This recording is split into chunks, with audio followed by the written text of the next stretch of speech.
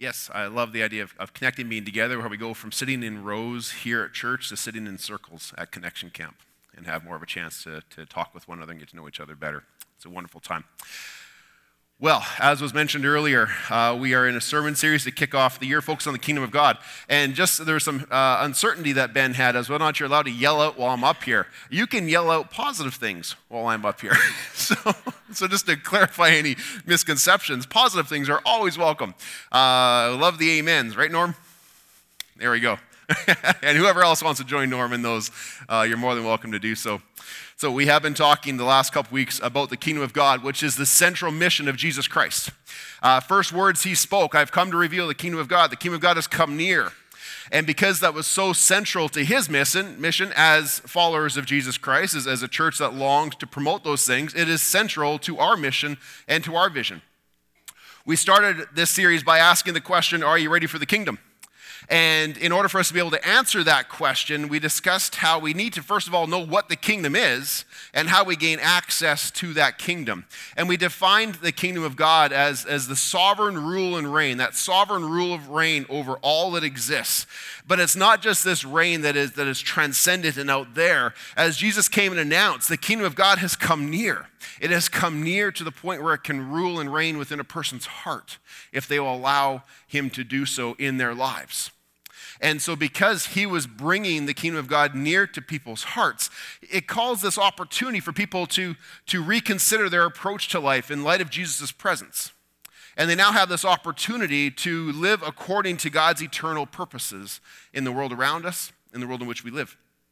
Now, if a person chooses to make that step, if they accept that invitation, there's this need then to set our hearts and our minds upon the things that are above. Because we've become citizens of the kingdom, not citizens of the world. So we need to set our minds and our hearts upon things above where Jesus is, not upon the things of this world. That doesn't mean that the possessions we have in our lives and successes and comforts are bad. But as we talked last week, it means that they're second things. They're second things that sometimes compete to become first things. But the first things in our lives need to be the things of God if we have our hearts and minds set upon him first and foremost.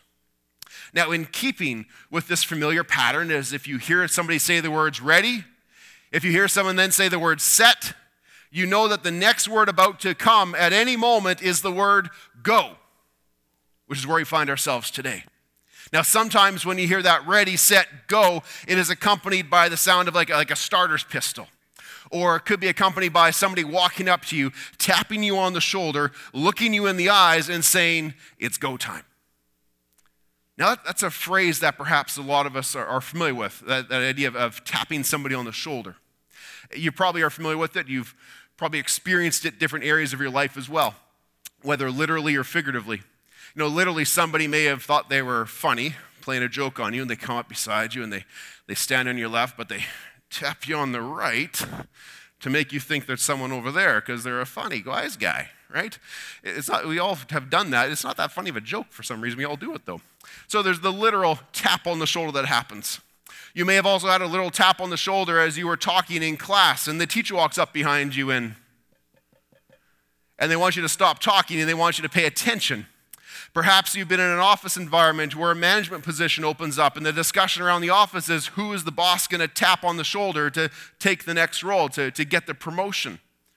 Maybe you've been sleeping soundly one night and there's a tiny little finger who comes in and taps you on the shoulder, and as you open your eyes and you see your precious little daughter there looking you in the face, and she goes, I'm going to throw up, right? We've all probably had these experiences if you have young ones, that tap on the shoulder. A critical time in the game, when the coach comes alongside and taps you on the shoulder and puts you into that critical moment to make a difference, to be a game changer that happens. Or when you're walking out of a department store and a security guard comes up and taps you on the shoulder because they want to ask you questions about the unpaid merchandise that's in your pockets. These are all ways that I have been tapped on the shoulder in my life. And whether literally, figuratively, they've all ways that I've experienced in my life. And in every case, whether it's in sports, whether it's in work, whether it's in something else, it's always meant, number one, to get a change, to get your attention, to lead to a change of activity. To get your attention that leads to a change of activity. Winston Churchill was quoted as having said this.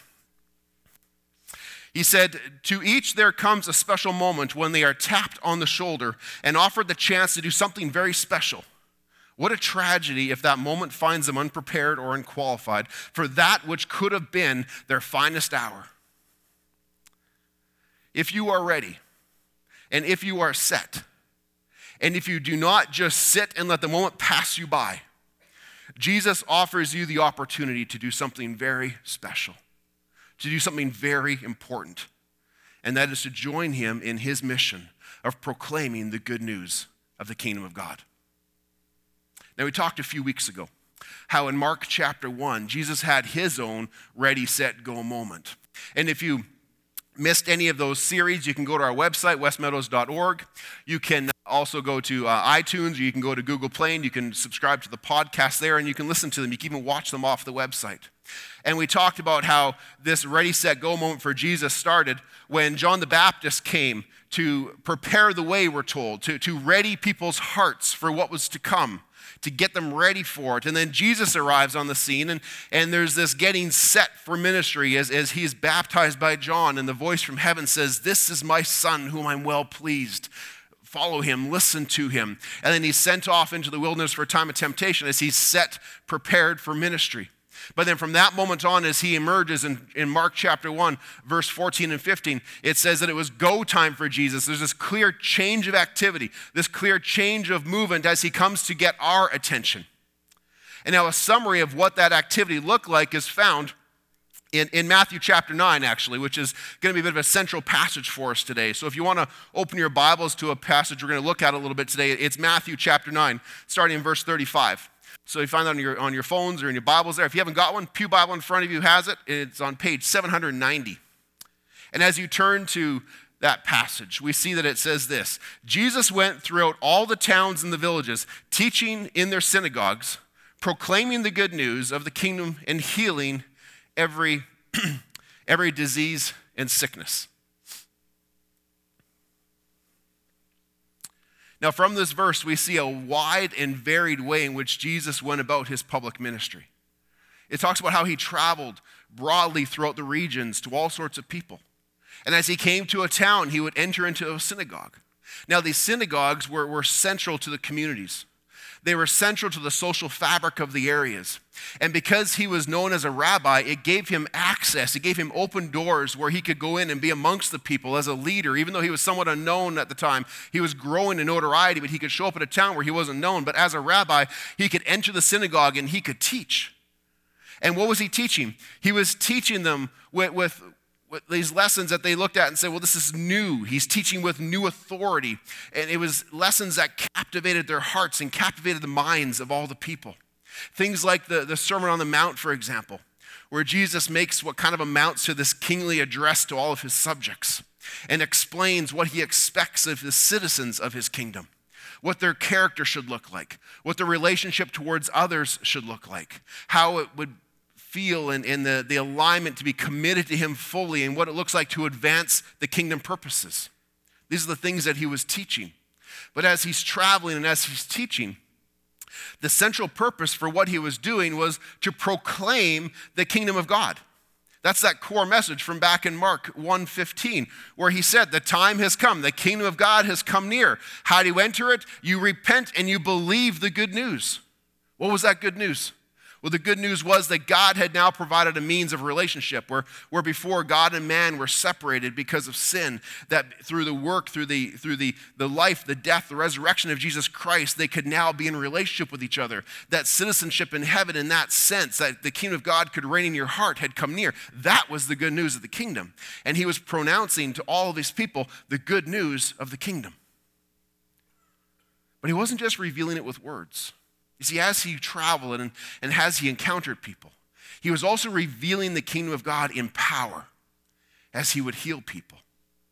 You see, wherever he went, he would come across those who were ill or who had different conditions and diseases. But in the presence of the kingdom of God, those powers had no control, and they would melt away in the presence of Jesus and the kingdom that he was bringing. So as you can imagine, the word of Jesus would spread quickly. He had had this change of activity. He was ready, he was set, and off he went. It was go time on the mission. And as you can imagine, as he was teaching, proclaiming, traveling, healing, word of him would spread quickly to the point wherever he went, people would ask him, well, have you seen him? Do you know where he is today? What was the most recent thing he taught on? Have you heard him yourself? Have you sat at his feet and listened? And the more he traveled and the more he taught and the more he revealed the presence of the kingdom of God, the more people came to follow him. But not just because they were fascinated, not just because they were hopeful to catch a miracle, because there was something in his message. There was something in his message that touched a part of their life that had been empty, that had been missing, that finally was being filled up. And so we find the multitudes are coming. They're wanting to sit at his feet and learn. They're wanting to consume what they can get from him. They want to grow under his guidance. And so everywhere he went, people are drawn to him, but he was drawn to them too. Because see, people were the motivation for his ministry. And we see this in verse 36 where it says, when he saw the crowds, he had compassion on them because they were harassed and helpless. They were like sheep without a shepherd.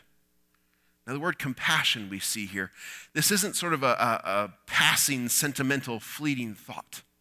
It's not the type of thing where you see something at the side of the road and then as you drive on, you forget about it. It's not like when you see one of those gentlemen at the intersection holding a sign asking for money, you think, oh, that's too bad.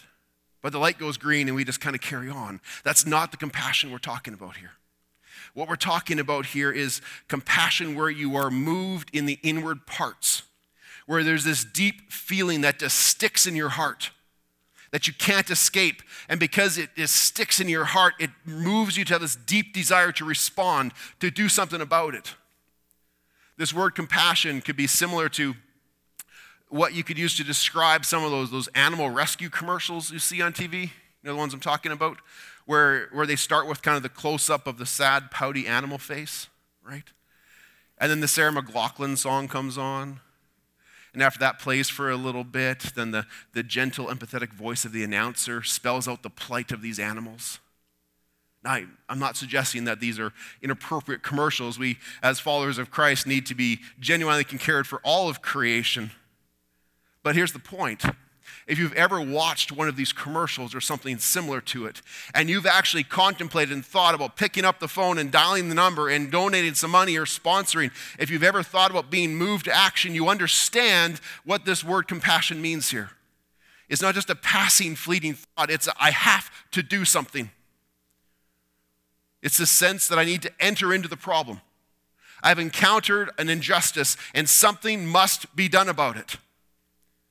Now, the injustice that Jesus identifies is that these people are harassed and helpless.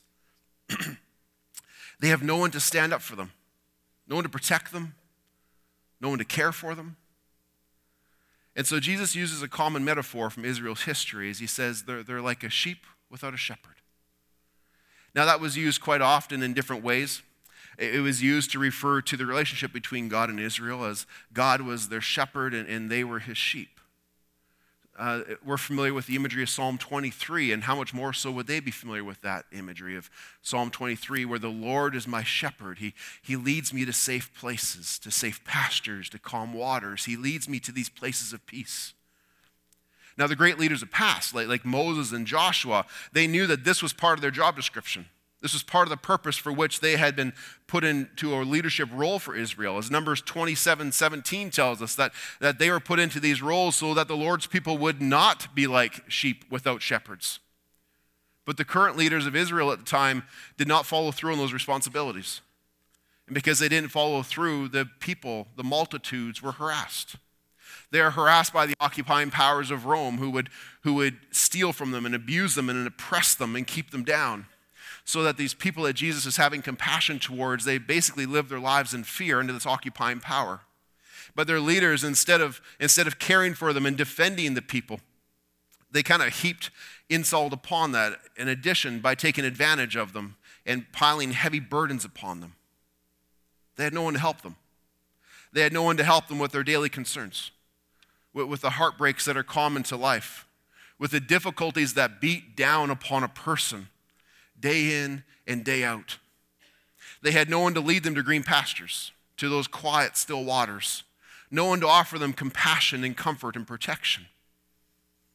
Perhaps there's seasons in your life where you feel like you are harassed and helpless, and you long for a shepherd to lead you to those places. Well, in that moment, Jesus comes and appears on the scene with his shepherd heart on full display for all the people, and he stands in the gap. He stands in the gap between those who are hurt and the comfort that they need. He stands in the gap between the lost who need to be found, the outcast that needs to be loved. He stands in the gap between the helpless who are trying to endure the burdens of life alone and the blessings that can come from becoming a citizen of the kingdom of God. He sees the people. He has compassion upon them, and he is moved to action. But what do you think that action was? What was that action he was moved to? He looks out and he sees all of these great needs that exist in front of him. And then he sees his followers sitting at his feet, listening, learning, and he taps them on the shoulder in that moment. See, up until this time, if you read through the Gospel of Matthew, Matthew gives us the impression that Jesus has been on a solo mission. It's just Jesus, and people are following along, and the crowds are growing, but he's out in front by himself.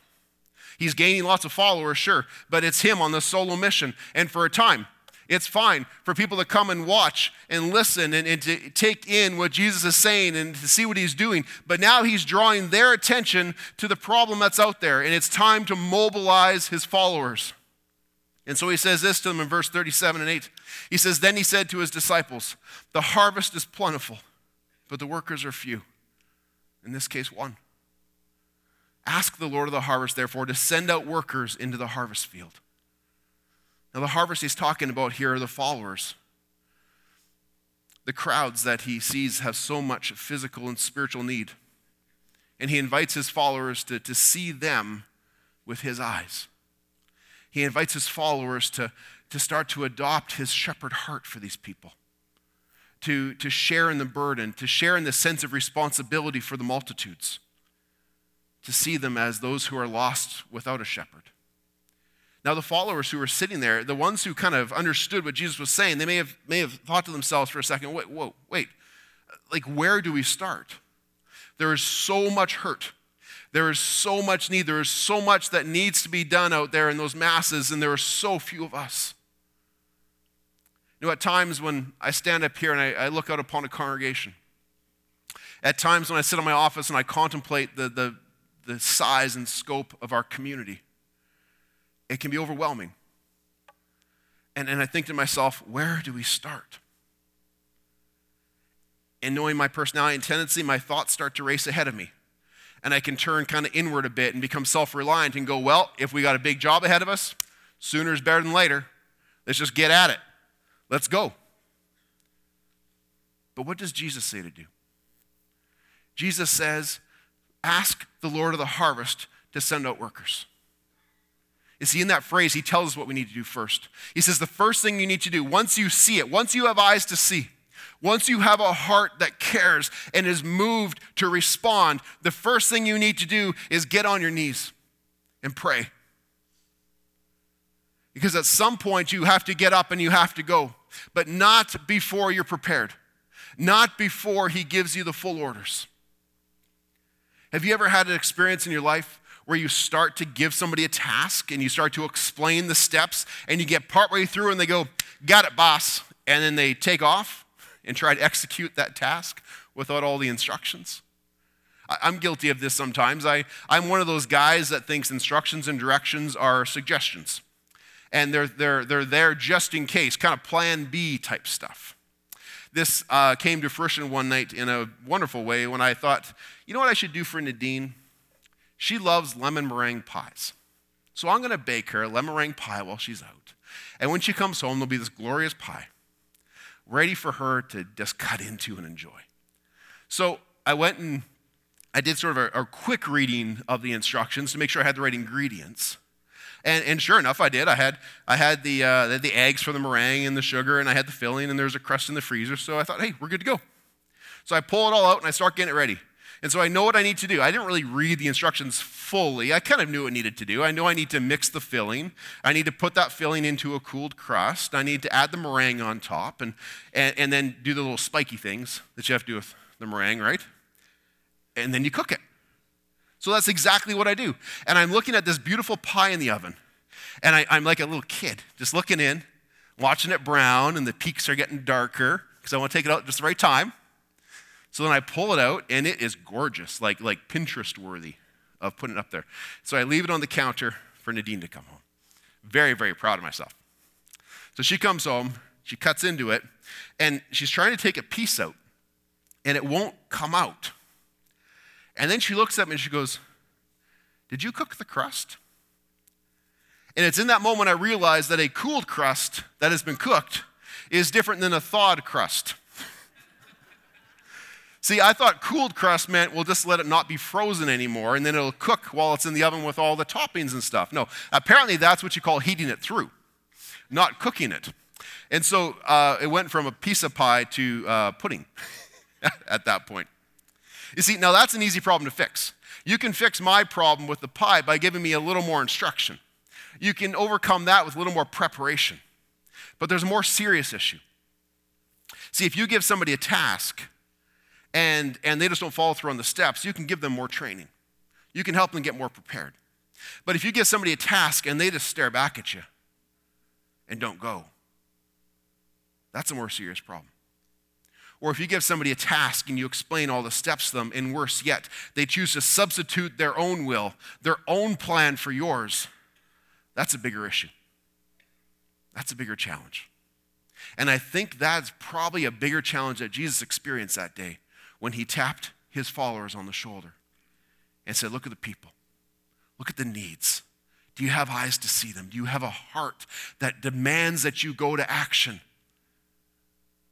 We don't know, but we do know from history in the early church, and we know history in the current church, that sometimes the most common response is just to sit and stare back. Paul had a problem similar to this in the church in Corinth, where it reached a point where people had started to follow their own wisdom, substitute their own leaders, their own plans, their own ideas in place of what God's were. And so Paul had to address them, remind them of the order of things. And he said this in 1 Corinthians 6. He said, Paul, I've planted the seed. Apollos, your other leader here, he watered it. But it is God who has been making it grow. So neither I, who was doing the planting, nor Apollos over here, who's doing the watering or anything. We're not anything, because we have no wisdom. We have no plans that are superior to God's. Only God is the one who can make a life grow. And he says, therefore, we are co-workers in God's service. We are co-workers together with Jesus Christ on the mission that is in service to God. You see, God is the Lord of the harvest that we're told to pray to. God is the Lord of the harvest who knows the plans for each person, for each church. And when we want to start to move and go forward, first things first, we need to pray. Because we need to reach out and speak to him who is the Lord of the harvest. It is his field. It is his harvest. It is his plan. That is why over the last, what amounts to about 18 months, the next team that was formed, members of the congregation that formed this next team, that is why we spent so much time praying and researching and talking and trying to carefully discern what has God been preparing us for. What has he ordained us for? What does he want us to be? What does he want us to go forth and do for his kingdom purposes? I could ask all of you right now, what are your ideas? I could share with you what my ideas are, but those are secondary to what his ideas are, because he is the Lord of the harvest. And we need to seek him first. And we have taken a long time doing that, longer than I thought it would take, but it was necessary, because that is the first step. And I can't tell you how excited I am in the weeks ahead to start to unpack for you what has been discerned in our mission, vision, and values. And part of that is what we're going to talk about at Connections Camp. We're so excited to reveal to you what we collectively as leaders of this church, who have talked to so many of you and those in the community and spent time praying, have discerned God has in store for us in the days ahead. But we can no longer sit still. We can't just stare back. We can't just substitute our own will, because we have received this call to action. And that's what I want you to understand today, is that if we are followers of Jesus Christ, if you are a follower of Jesus Christ, if you consider West Meadows to be your home church, then you're being tapped on the shoulder today. Because the harvest all around us is plentiful, but the workers are few. So we need you. We need you to have eyes to see the field. We need you to have a heart to care for those who are harassed by life, who are feeling that they are helpless and need a hand up, maybe even need a hand out. We need you to ask, what would it look like to not just sit and consume religious activity, but to join Jesus in his activity, in his mission to reach those who need to know him. We do not go forth on a mission of our own creation. We do not go forth on a mission or a message of our own wisdom. We don't go forth under our own power. We go forth in the name and in the power of Jesus Christ. That is our focus. That is why we start this year talking about the kingdom of God before we ever talk about us. Before we talk about what our mission is, what our vision, what our values is, we talk about the kingdom of God because we are seeking it from him and it is all about him and for him, which is why we start where we started this year. Now, if you were to keep reading in this passage in Matthew, when you get to chapter 10, you'd find that Jesus does send out his disciples in authority, and he gives them this command in verse 7 and 8. He says, as you go, proclaim this message, the kingdom of heaven has come near. Heal the sick, raise the dead, cleanse those who have leprosy, drive out demons. Freely you have received, freely give. Does that sound familiar at all? If you've been tracking with us through this series, you might connect some dots here and see that what he's saying in verse 7 and 8 here is essentially the same message and essentially the same process that Jesus had followed when he had this change of activity. And he now invites us to come be co-laborers in the exact same mission, in the exact same ministry. He says to them, this is the mission I've been on, and I invite you to join me in the same mission. The mission we've been on is to proclaim the good news of the kingdom of God, that it has come near, and that all who turn from their own way to the kingdom ways and believe that that is better for them, that life with Jesus is better, will be saved and will be brought into that kingdom. He says, send you forth in the same power and the same authority of the kingdom that I've been going out in. Remember, we talked about how God's kingdom exists in the sovereign reign overall, from the small to the grand, from the near to the far. His kingdom reigns. Sovereignty exists overall, but he has permitted other kingdoms to exist for a time. And so in these next verses, he's saying, heal the sick, raise the dead, cleanse those who have leprosy, drive out demons. These are examples of other kingdoms that he has permitted to exist right now. But when they are in the presence of the kingdom of God, they have no power. He's saying the kingdom of God has power and sovereignty over these things. And so you go forth in the power of the kingdom. You have authority over sickness, over death. You can go forth with a message for those who are outcast and those who are deceived, because those kingdoms are lies and they will fail in the face of the kingdom of God. And you go forth in the same heart. To go forth in the same heart, to have the eyes to see people, to have the heart of the shepherd. So those who don't know the shepherd can be found and can find the forgiveness of Jesus Christ. You know, there was a time when all of us were like sheep without shepherds. Before we knew the name Jesus, before we entered into a relationship with him. But then God sent harvest hands to each and every one of us. It may have been a parent, a friend, a pastor. It could have been somebody on your university campus who was just trying to proclaim truth. But God sent somebody who was harvest hands to you. And they revealed the good news of the kingdom of God to you. And I hope that you accepted that invitation to enter into that kingdom. And in that moment, you also experience the freedom that comes from the forgiveness of Jesus Christ. Because when you accepted that, you freely received the love, grace, and truth of God.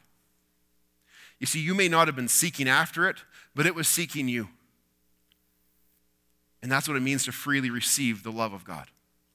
You didn't earn it and you didn't deserve it. But that's what it means to freely receive the grace of God. And you are growing in your understanding of it and your experience of the power of the kingdom as it changes your life. And that's freely receiving the truth of God. Therefore, in the same manner, we go forth as co-laborers with Jesus Christ to freely give to those all around us the love, grace, and truth of Jesus Christ. So as I close here today, I want to invite you if you would do something for me. I want to ask if you would take a moment, turn to a person beside you, and tap them on the shoulder. Go ahead and do it. Now turn to your second choice. Tap them on the shoulder. That's your cue. That's your cue. It's your cue to first pray. To pray that God would send out harvest workers into our community and into our schools and into our offices. And if you feel that tap on the shoulder and if you get on your knees and pray about it, there's a good chance that he will send you. He will send you to the places where you live, where you work, where you play, the places where you have influence. But you face a choice in that moment. And the choice is, will you choose to substitute your own will, to substitute your own plan, or will you submit yourself to the plan of the Lord of the harvest? You have a choice to say, will I sit and just continue to consume religious activity, or will I join Jesus in his activity? It's a choice that faces all of us, whether or not we will get in the game or not. Whether we'll have eyes to see and a heart to come alongside, and a conviction to share the love, truth, and grace of Jesus Christ. And as the worship team comes to join me up here, I want to remind you of this, is that you are not in this alone. You're in it with many, many other co-workers that are around us. But also don't forget that it is not all on you, because you may be called to plant a seed, you may be called to nurture and water a seed, but it is God who makes it grow. God alone is the one who can change a life. God alone is the one who can bring a person from living in sin to living in freedom. He alone is the one who can change your eternal destiny. He can change yours too. If you've never made that profession of faith, if you've never accepted that invitation, he can make that change in your life today. Because Jesus not only came to reveal the kingdom of God, he not only came to bring it near, he came to be the way that we could enter into it. You see, where he paid the price for our sin upon the cross, the sin that all of us have, we know we've all fallen short of God's glory, of his perfect will and perfect character. We've all fallen short of that, and because we fall short of it, there's this gap that exists between us and God. But Jesus came to reveal that kingdom of God had come near, because Jesus bridged the gap. And if we will place our faith in him, if we will accept that he came to not just reveal the kingdom, but to make a way to enter into the kingdom and to say, yes, life is better with Jesus than the life I'm living without. If we will make that profession of faith, if we will believe that in our hearts and profess it with our mouths, Jesus says, all who acknowledge their sin, all who believe in his forgiveness and confess it will be saved. And that can be your reality today if it's not currently already. Following the service here, we're going to sing a song, and then afterwards we'll have people at the front here to pray with you. And I invite you to come forward. Talk to myself, talk to one of our prayer people. We would love to enter into a prayer with you, or anything else that's happened in your life that we can help you with. So with that, would you please stand and join me in a closing word of prayer? Heavenly Father, I pray that we can feel the readiness, that we can have our minds set upon the things above, the things that are of you and of your glory. I pray, Lord, that we would have this sense as we go out into the world in a few moments, that we would have these new eyes that we didn't have when we walked in, a new sensitivity, a new awareness of the needs that exist around us, that we would have this compassion in our heart that says, I have to do something, and that something is Jesus, that we would know the difference he makes in our life, that we would long to see him make a difference in others' lives. They would meet the needs of those who perhaps around us are harassed and helpless in life. For those here, Lord, who may acknowledge those words in their own lives, I pray for them, that the shepherd that is walking with them and guide them would protect them, will provide for them, would give them comfort and peace in these moments, that they would know the heart of the shepherd, that they would experience it, that they could go forth and share that with others as well. We thank you, Lord, that you have been doing a work among us and in us, that you have a great history of past faithfulness, and you have a great future for us as well, as we go forth in the mission and vision that you have in store for us here at West Meadows. We pray this all in Jesus' name, whom we proclaim to be your Son and our Savior.